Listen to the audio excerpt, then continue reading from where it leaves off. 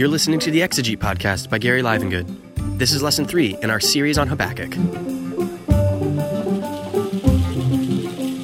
We continue on in the study of Habakkuk, still in the beginning of the book, right in the first few verses. Last time we talked about the 6 reasons why God delays to answer prayer, and this came out of the question that Habakkuk himself asked. In verse 1, how long, O Lord, will I call you for help, and you will not hear? You will not hear. And so he was very perplexed about this, and indeed that's a perplexing thing for believers, that sometimes God delays to answer us. But this time I want to look at just exactly what's going on. Why is Habakkuk crying out to God? What's the problem going on? So the first 4 verses of chapter 1 go like this. The oracle which Habakkuk the prophet saw, how long, O Lord, will I call for help, and you will not hear? I cry to you violence, yet you do not save. Why do you make me see iniquity, and cause me to look on wickedness? Yes, destruction and violence are before me. Strife exists, and contention arises. Therefore the law is ignored, and justice is never upheld. For the wicked surround the righteous, therefore justice comes out perverted. A terrible circumstance to live in for Habakkuk and for any godly person. And yet, Habakkuk, who sees all this trouble around him, cries out to God, of course, as he should and as we should. So why is he crying out to God? Well, he sees all these things around him. Verse 2, he sees violence. Verse 3, he sees iniquity and wickedness and destruction. Again, he mentions violence, strife, and contention, and these matters were all rampant in the nation of Judah at this time. Interestingly, also in verse 2, the Hebrew word cry out can also be translated as shout or even roar. So Habakkuk says, I roar out to you, Lord, or I shout out to you, Lord. He is really distraught. He's really upset. He's really perplexed over this situation. And just a question to pose, God's going to answer him in the verses coming up, beginning in verse 5. But I want to ask, do you ever pray with such passion and such fervency that you just cry out to God? You shout out to God over some very, very difficult or bad circumstance, whether in your own life, maybe a struggle with sin, or an intercessory prayer for somebody you care about, or even the condition of our nation, or maybe a situation in your church, if you have a church, and you shout out to God, Lord, why? What's going on? What are you going to do about this? That's not a bad thing at all. And remember, God does not rebuke Habakkuk for this questioning of him. Why aren't you doing anything, Lord? Why do I have to see all this wickedness? In fact, you might argue effectively that on some level God was pleased that Habakkuk was crying out, shouting out, roaring out to him, because beginning in verse 5, we see that God does indeed answer him. So he sees all these terrible things going on around him, and he just can't figure out why and what's going to happen and how long God will allow it. Now, you might recall in our past lessons we talked about good King Josiah. Remember, Josiah reigned from 640 to 609, and so only perhaps a couple of years after Josiah died, Habakkuk began his ministry. It was a very short ministry, but Habakkuk had his vision and was to communicate this to the people. And we talked about the fact that under Josiah, there was a great revival. At least there was intended to be a great revival. They found the book of the law, and Josiah had them the temple remodeled and reinstituted the Jewish celebrations, the feasts, and especially the Passover, which 2 Chronicles 34 said had not been celebrated in many years. So that great and probably most important event of the Jewish year, the Passover, had not been celebrated in many years. And it sounds great when you read those passages about Josiah's revival. But as I think we've seen before, it was very, very shallow. In fact, 2 Chronicles 34:33 says, King Josiah, and here's the key word, he made all who were present in Israel to serve the Lord. Now, I'm not against Josiah doing that. He was the leader of the nation, and for him to create these circumstances where at least people could engage in worship and could engage in the Day of Atonement and those kind of things, that was a great thing. It was a great thing in Israel. It was a great thing in Judah. But that is interesting that the word he made them do that is added there in the text. And we can see the depth or the lack of depth of this revival in that immediately after Josiah died, the people returned right away to their old practices that they had been under, that they had practiced under Manasseh and the other kings, and even the pagan practices of the nations that had been in the Promised Land before the Jews had come in. So immediately after Josiah, there were about 23 years left for the existence of Judah from 609 to 586. And there were 4 kings that reigned after Josiah. They were Jehoahaz, Jehoiakim, Jehoiachin, and Zedekiah. And the word says that all 4 of those did evil in the sight of the Lord and really led the people right back into the sins that they had practiced before Josiah had attempted at least to bring revival to his nation. So even though we read that and hope for a great revival there, it's over. It's over almost immediately after Josiah dies. And then, therefore, very quickly, Habakkuk has his vision, and the Lord says, this is what I'm going to do. I'm bringing Babylon. Listen, God knew the true hearts of the Jews at the time.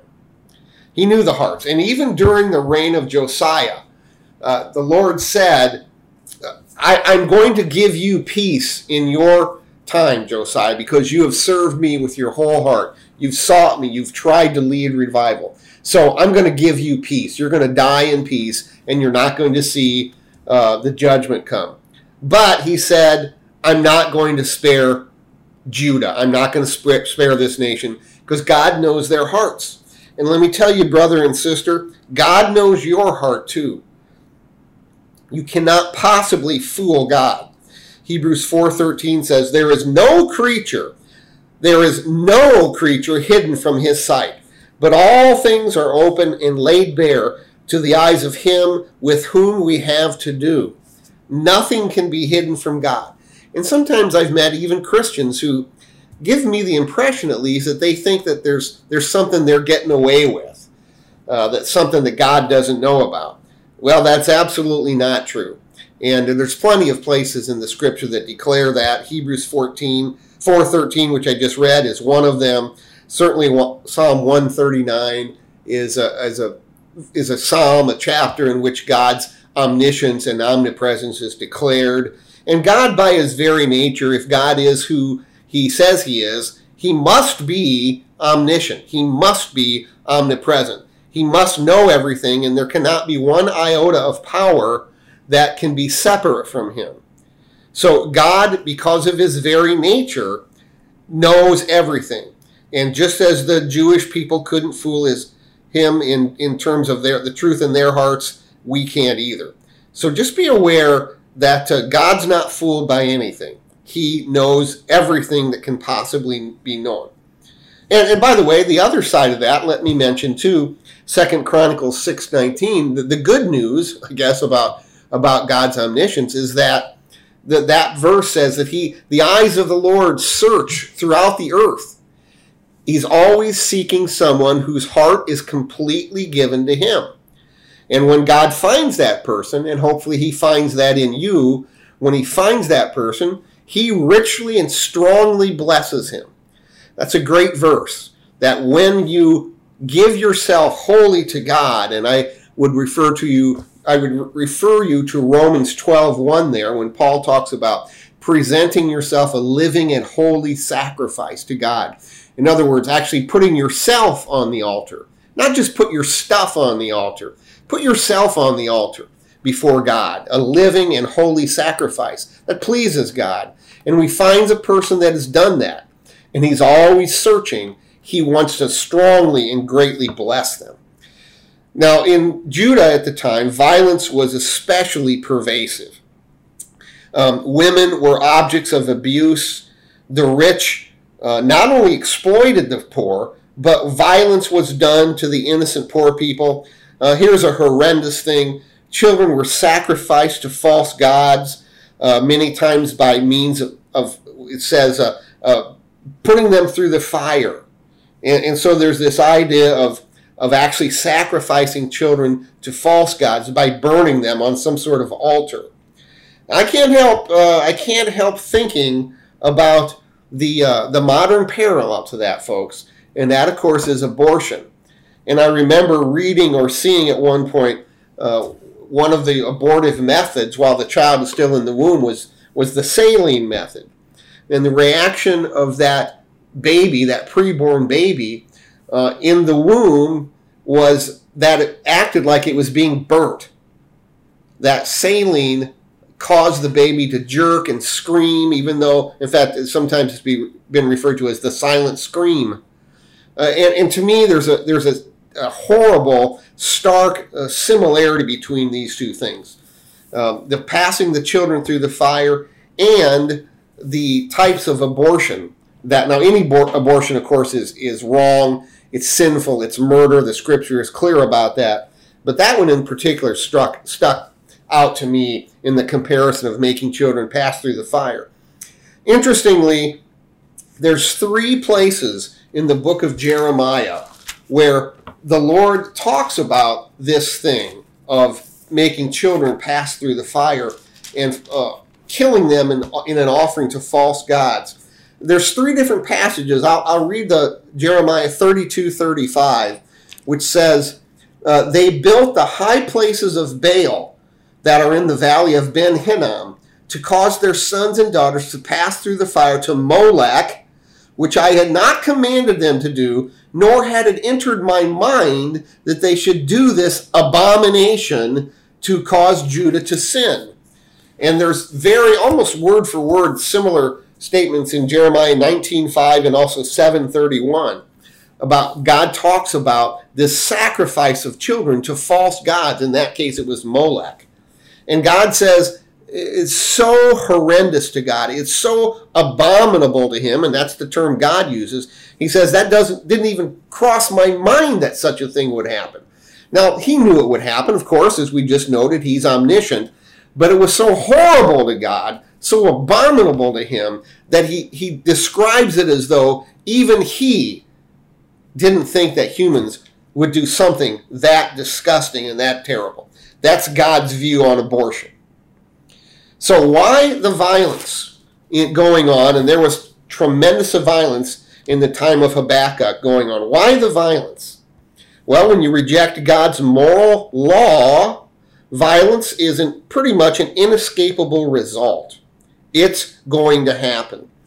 The great Old Testament scholar and commentator Walter Kaiser said this: the violence was the manifestation of the meaner, baser, and more selfish instincts of the haughty persons against the weaker elements of their culture.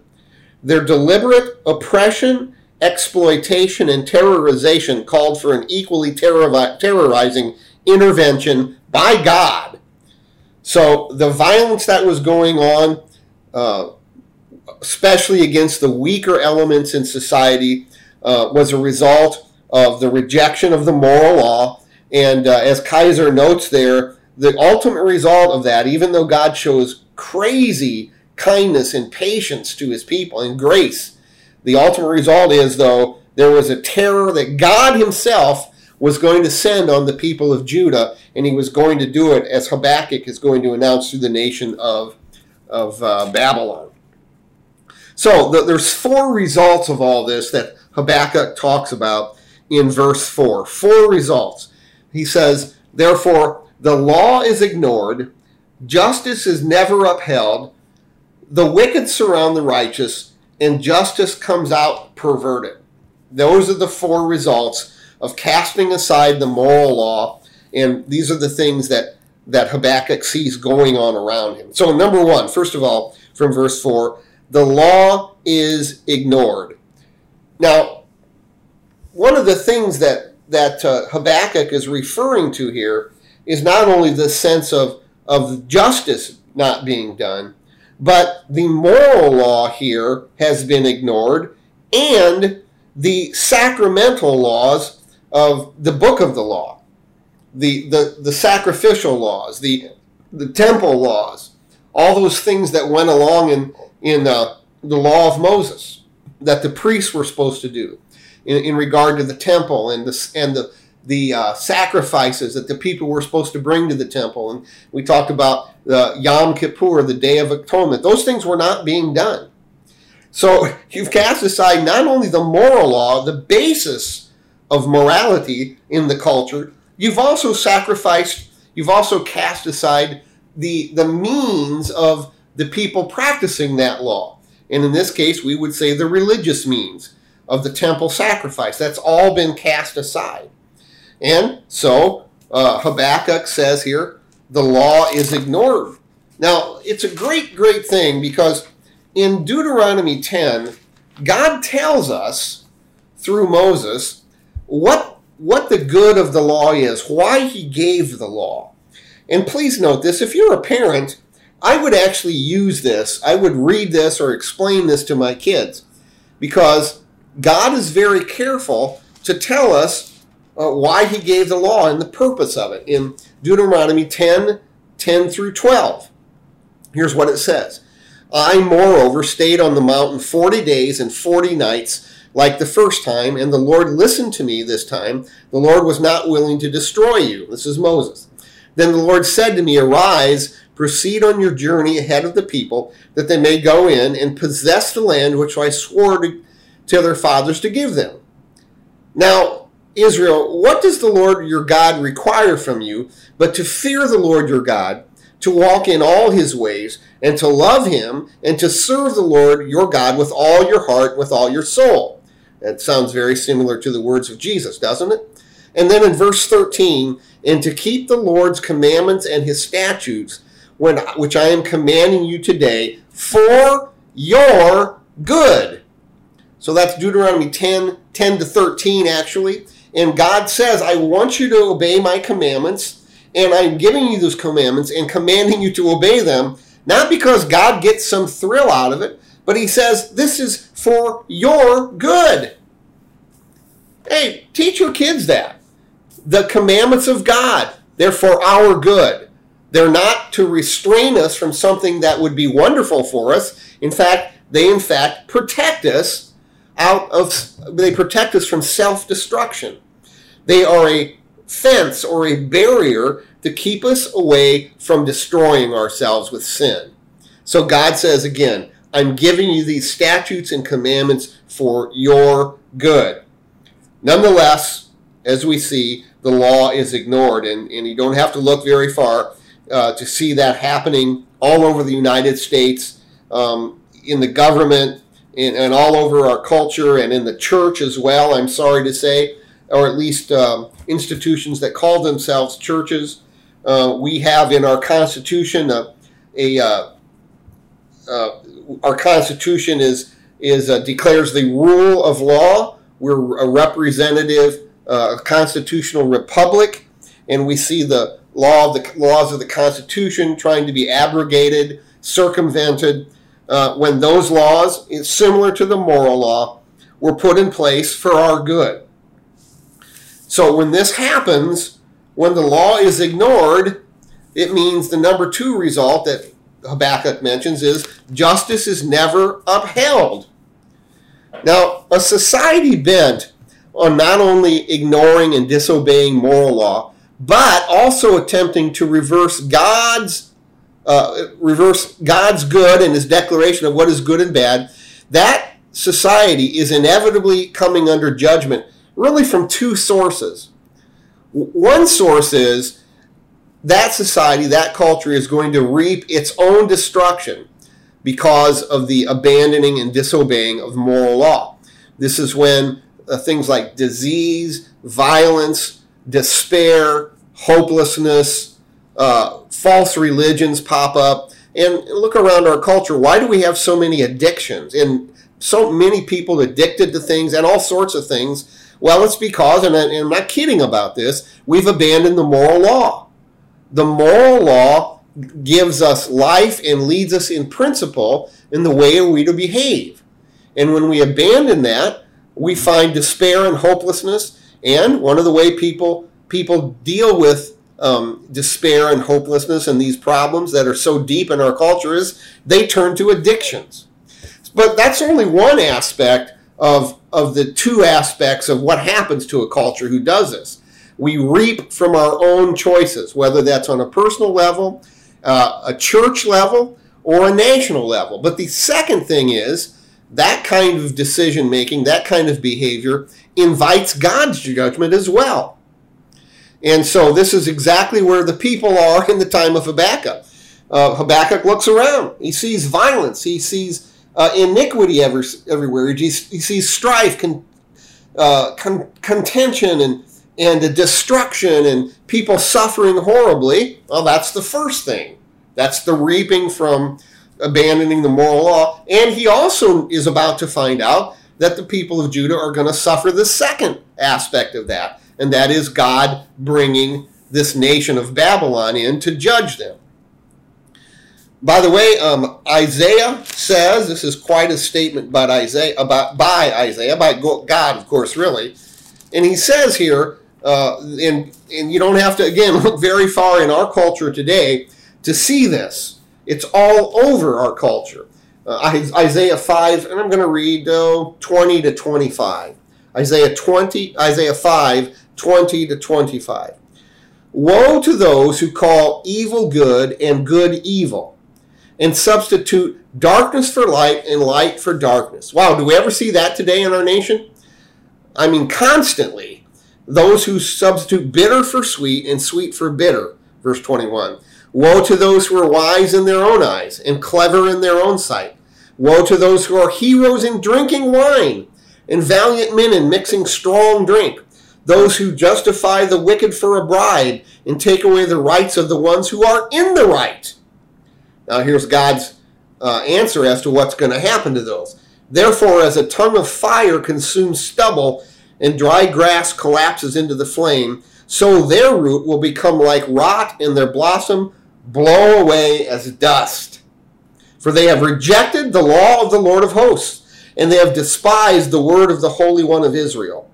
On this account, the anger of the Lord has burned against his people, and he has stretched out his hand against them and struck them down. And the mountains quaked, and their corpses lay like refuse in the middle of the streets. For all this, his anger is not spent, but his hand is still stretched out. Wow. That's what God thinks when we call evil good and good evil. And we substitute right for wrong and wrong for right. A very desperate situation. And God reacts with strong punishment and judgment.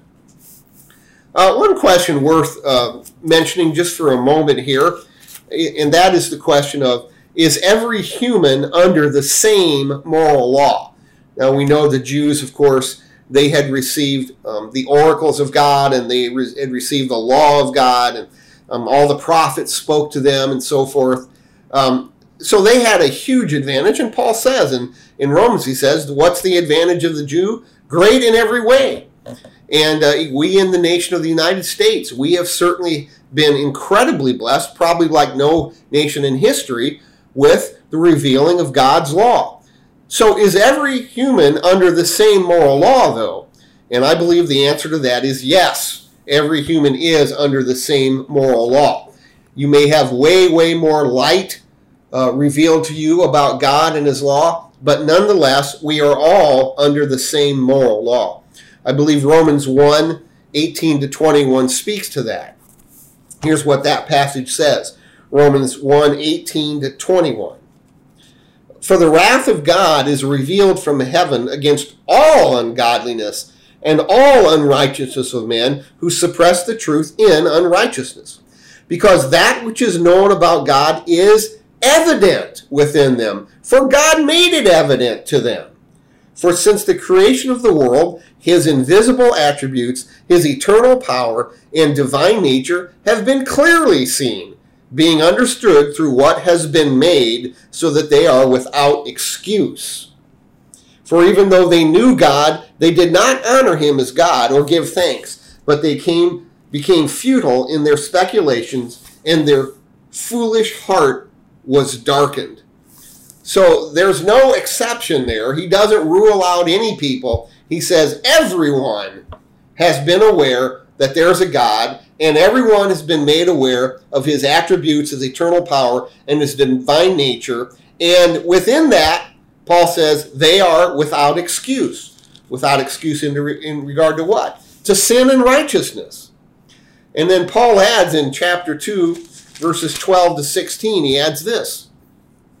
For all who have sinned without the law, so even if you didn't have the revelation of the law, all who have sinned without the law will also perish without the law. And all who have sinned under the law will be judged by the law. For it is not the hearers of the law who are just before God, but the doers of the law will be justified. For when Gentiles who do not have the law, that is, they didn't have the revealed God of law of God, when they do instinctively the things of the law, these, not having the law, are a law to themselves, in that they show, and here's an absolutely key statement, they show the work of the law written in their hearts, their conscience bearing witness, and their thoughts alternately accusing or defending them, on the day when, according to my gospel, God will judge the secrets of men through Christ Jesus. So, no one can say they don't know the law or they weren't under the law. Paul very clearly in Romans 1 and 2 makes it clear that all humans are under the law. In fact, the first really three chapters of Romans, Paul's entire argument is that every human being is guilty. No one can escape it. So every human is under the same moral law. Okay, back to Habakkuk chapter 1. So the first result that I mentioned was the law is ignored. The second result I just hinted at was justice is never upheld. This is not only the result of the issues Habakkuk mentions in verses 2 and 3, but obviously when the law is ignored, justice is not upheld. And no equitable, consistent justice system can exist when the law is ignored, and it certainly didn't exist in Judah. The wicked and the wealthy crushed the weak and the poor. Bribes were common in the courts and in the political arena. We've talked about children being sacrificed to false gods. All sorts of immorality was going on. Oftentimes part of the rites or the rituals of false religions, pagan gods, were sexual immorality, and on it went. In Judah, the righteous, the poor, and the weak were exploited. And Habakkuk makes a very, very extreme statement when he says justice is never upheld. And yet, that's the situation he found himself in. And I'm telling you, brothers and sisters, in a culture where justice is never upheld, you're not very far from anarchy. The third result here that Habakkuk mentions in verse 4, he says, for the wicked surround the righteous. The implication clearly is that the enemies of the righteous are closing in on the righteous, all surrounding them, closing in upon them, and certainly from a human perspective, that can't be good, right? The wicked have surrounded the righteous. Here's a passage from Jeremiah that really gives a very, very real and practical aspect of the wicked surround the righteous. Listen to this from Jeremiah 26, and I want to read the first 11 verses. In the beginning of the reign of Jehoiakim, the son of Josiah, look at that name there, the son of Josiah. So Jehoiakim, the son of Josiah, but he was an evil king. The word of the Lord came, saying, thus says the Lord, stand in the court of the Lord's house and speak to all the cities of Judah who have come to worship in the Lord's house. All the words that I have commanded you, Jeremiah, speak them. And it's interesting that God adds this. Do not omit a word. If you're a preacher or teacher of the word, that command is to you. God says you need to preach the whole counsel of God. Not just the passages you like, not just the New Testament, not just things about how God loves us. Friends, do not omit a word. Verse 3. Perhaps they will listen and everyone will turn from his evil way. Then I may repent of the calamity which I am planning to do to them because of the evil of their deeds. And thus you will say to them, Jeremiah, thus says the Lord, if you will not listen to me to walk in my law, which I have set before you, to listen to the words of my servants the prophets, whom I have been sending to you again and again, but you have not listened, then I will make this house like Shiloh, and the city I will make a curse to all the nations of the earth. Verse 7. The priests and the prophets and all the people heard Jeremiah speaking these words in the house of the Lord. And when Jeremiah had finished speaking all that the Lord had commanded him to speak to all the people, the priests and the prophets and all the people seized him, saying, you must die. Doesn't sound like they're going to obey, right? Verse 9. Why have you prophesied in the name of the Lord, saying, this house will be like Shiloh, and this city will be desolate without inhabitant? And all the people gathered about Jeremiah in the house of the Lord. When the officials of Judah heard these things, they came up from the king's house to the house of the Lord, and sat in the entrance of the new gate of the Lord's house. And then the priests and the prophets spoke to the officials and to all the people, saying, a death sentence for this man, for he has prophesied against this city, as you have heard in your hearing. Well, the Lord delivers Jeremiah, and he's not murdered at this point. But you see the very real aspect of Jeremiah being surrounded by the wicked, surrounded and ready to be killed. Similarly, in Psalm 22, a tremendous psalm, one of my personal favorites, because Psalm 22 is a phenomenal prophecy about the crucifixion. In 1,000 years before Christ, David makes this prophecy, and it gives phenomenal details about the process of the crucifixion. It's about Jesus on the cross. Well worth studying on its own accord. But listen to this. Again, the idea here is the wicked surrounding the righteous. Psalm 22:11. Be not far from me, for trouble is near, for there is none to help. Many bulls have surrounded me. Strong bulls of Bashan have encircled me. They open wide their mouth at me as a ravening and a roaring lion. I am poured out like water, and all my bones are out of joint. My heart is like wax, it is melted within me. My strength is dried up like a potsherd, and my tongue cleaves to my jaws, and you lay me in the dust of death. For dogs have surrounded me. That's not really dogs, but that's the metaphor. A band of evildoers has encompassed me. They pierced my hands and my feet. I can count all my bones. They look, they stare at me. They divide my garments among them, and for my clothing they cast lots. So not only some remarkable prophecy about specific events that happened at the crucifixion of Christ, but also this idea of the wicked surrounding the righteous. That's what happens when truth is abandoned and moral law is abandoned in a culture. I want to mention one, I think, and we could use many, but one contemporary parallel. I'm a pastor, and not too long ago, we received documents from one of our denominational leaders on how to prepare for the issue of same-sex couples demanding church usage for marriage. And I'll never forget his words. He says, it's coming, it will happen. And the idea here was this culture surrounding the church, demanding that the church give up its beliefs, give up the moral law, so that we can accomplish or accommodate the desires of the world. Again, he said, it's coming, it will happen. And I was thankful that they gave actually literally legal documents to the pastors to have in place and ready to go. But you can see there the culture, the wicked surrounding the righteous. Very disturbing picture. And then the fourth aspect of this verse 4, Habakkuk says, therefore justice comes out perverted. Justice comes out perverted. Perverted here, the Hebrew word perverted means to bend or to twist, and I understand this is the only usage of this particular Hebrew word in the entire Old Testament. And it comes here in a description of how justice is treated. Perverted, bent, or twisted. So the justice, through the judicial means that were supposed to protect people, was completely perverted to hurt people and to give advantage to those who were already in places of power and wealth.